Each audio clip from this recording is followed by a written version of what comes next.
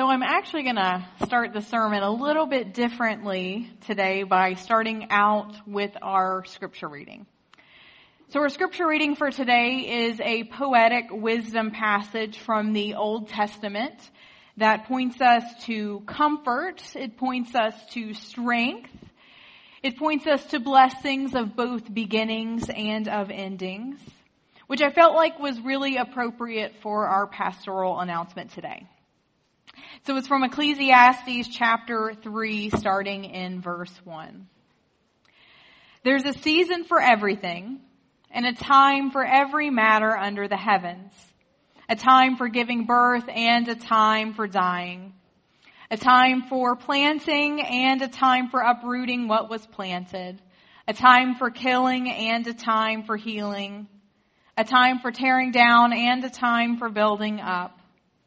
A time for crying and a time for laughing. A time for mourning and a time for dancing. A time for throwing stones and a time for gathering stones. A time for embracing, a time for avoiding embraces. A time for searching and a time for losing. A time for keeping and a time for throwing away. A time for tearing and a time for repairing. A time for keeping silent and a time for speaking. A time for loving and a time for hating. A time for war and a time for peace. So our scripture passage today is one that might be familiar to you, either because you know the scripture passage or you know the song. I see Ron's nodding his head.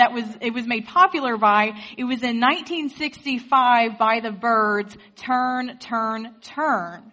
So again, you may know exactly what I'm talking about, and if not, I invite you, go watch Forrest Gump. It's in the soundtrack to that movie.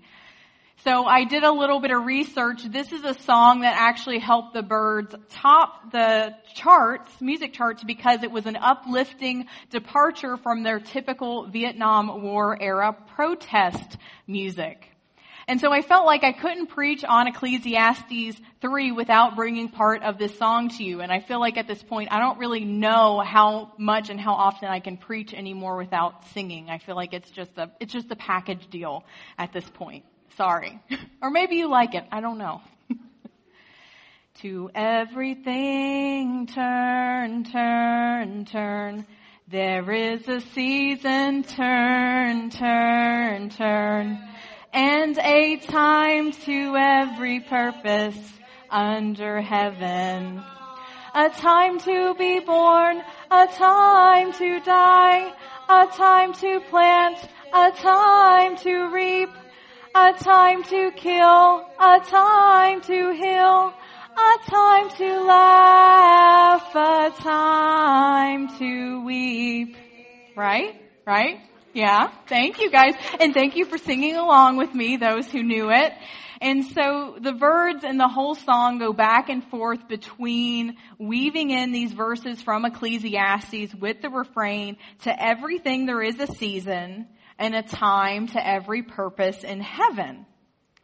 And so it's a catchy song, and that popularity on the music charts mirrors how popular this passage is. In fact, the reason why I chose this scripture passage for this standalone Sunday when I had the wide open, hey, you can choose whatever seems appropriate for this Sunday, we're going to announce the interim pastor, was because people just kept bringing it up to me unprompted, whether it was in conversations, whether it was in pastoral care situations. People just kept bringing Ecclesiastes 3 up over to me over and over again unprompted, and I took it as a sign maybe it would be good for us today. And so while this is such a beautiful and amazing and comforting passage, we can also wonder, how do you get to this level of comfort with the world, this level of faith? How in the midst of uncertainty, in the midst of change, whether we're looking at a pastoral change or any number of changes in our lives, in the midst of hardships that happen, fears in the road ahead, just pain and suffering and discrimination that exists in our world, how does one come to have this level of unwavering faith?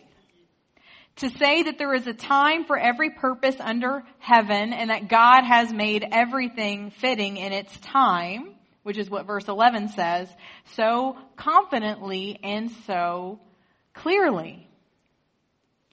Well, if you look just at Ecclesiastes 3, this author seems like someone we can have a hard time living up to. This unwavering faith seems intimidating. But we need to look at the whole book, because when you look at chapter 1, we see that this author is actually really relatable. We see that this whole book is actually this journey and struggle and desire for faith, that it reflects this desire to cling to hope and faith in the middle of the messiness that exists in our life, that we all have, that we all know that we go through. So let's look in Ecclesiastes chapter 1, starting in verse 1. The words of the teacher of the assembly, David's son, king in Jerusalem. Perfectly pointless, says the teacher. Perfectly pointless. Everything is pointless. Some things are inevitable. What do people gain from all the hard work that they work so hard at under the sun? A generation goes and a generation comes, but the earth remains as it always has. That word pointless just hits so starkly right here at the beginning of Ecclesiastes. I mean, if you're trying to write something that you really want people's attention, you want them to engage, you want them to continue reading, I don't really know if I would encourage you to begin with the idea that everything is pointless. It's kind of a bummer of an opening line. But what I love about it is how honest and how raw it is. It's not this attempt to sugarcoat that life is always perfect. It's not a false promise that we're always going to know the next steps and the answers to everything. It does not have this false hope that the answers in life are always going to come on our timetable, because that's not just the way it works. It's kind of refreshing because it's real. Try as hard as we might, we're just not going to know until we know who our new senior pastor will be. We're thankful that Riley is coming, when excited. We're thankful for David's ministry and his upcoming retirement. Andy and I and the rest of the staff, we're excited and committed to see this transition through. But in the meantime, we just have prayerful waiting ahead of us. That's just the way it is.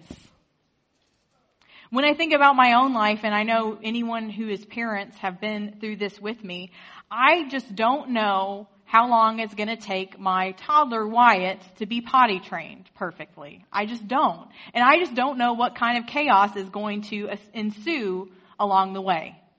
That's just life. And when we sit with folks as pastors in the hospital, in their homes, in care facilities, we don't know for sure what the path ahead is going to look like for them and their families. All of this just reflects the realities of life, the ups and downs, war and peace, planting and reaping. It's just the way it is. And so this word pointless is actually our best and feeble attempt to put in English a very complex concept in Hebrew. In Hebrew, this word is more likened to a puff of air, meant to just show just how fragile and shifting and temporary life is.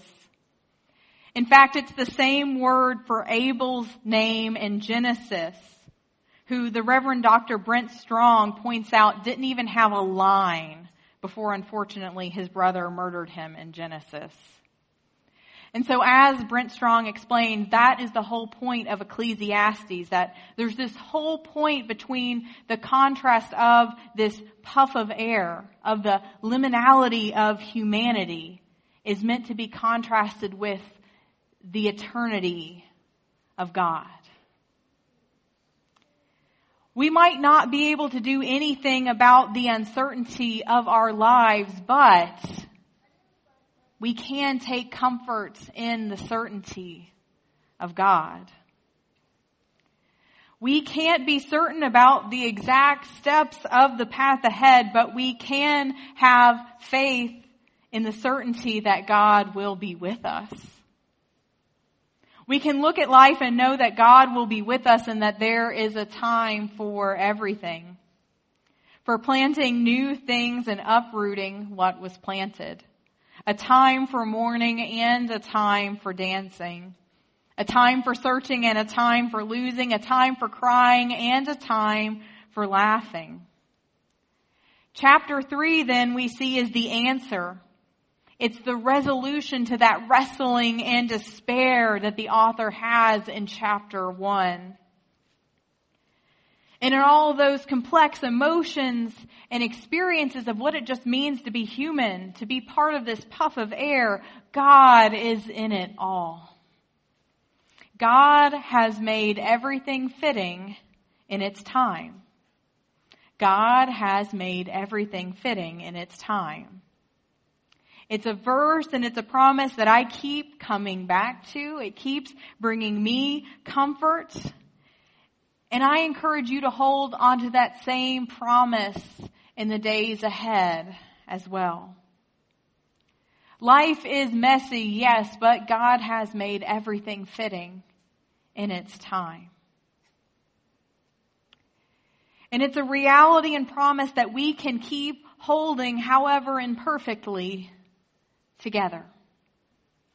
We don't have to have all the answers. We don't have to have the perfect roadmap ahead, the easy solutions to all that will happen in our lives, because Ecclesiastes reminds us very clearly that that is just not realistic. But what we can do is cling to the eternity of God, the grace and work of Christ in our lives in the middle of the mess. We can commit to being in prayer for one another, for the leadership of our church in the days, weeks, and months ahead. And we can also commit to bringing that light and that life into the lives of others in ordinary ways when they need it most. That is what it means to be the church, what it's all about. To follow the way of our eternal God is to share that love with others even if we don't have it figured out perfectly ourselves. No, that doesn't mean having the pressure to say the right perfect words of wisdom in every situation. But just taking the opportunity to be there, to be a person who cares.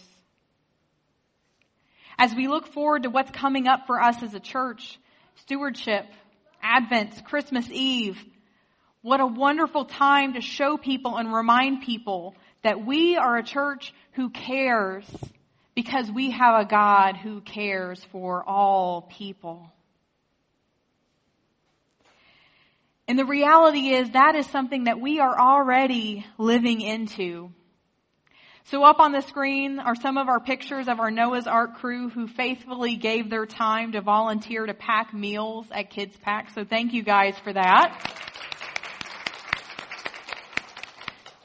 Making sure that children in our community in need got meals and made sure that they were fed. And so also off to the side, I made sure to squeeze in just a little scene of some of the folks from our church packing just one of the many shipments that we sent down to Southwest Florida to help with Hurricane Ian. This is who we are. This is who God has called us to be. And in the days and weeks and months ahead, even years ahead, this is who we can and who we should keep living into being. This is what it means to be the church. Yesterday, my family and I attended Trunk or Treat here at the church, as I mentioned. And I have to tell you, every single person that we interacted with just exuded love to my family and I yesterday.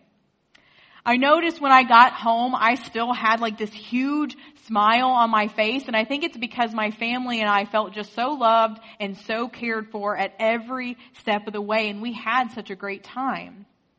And I noticed that wasn't just my family that got special attention because, it was the pastor's family. I noticed that it was all the families around me that weren't from our church at all that were getting that same love, that same care, that same attention. Just because that's what we do as a church when we have guests on our campus. That is who we are. That is who God has called us to be.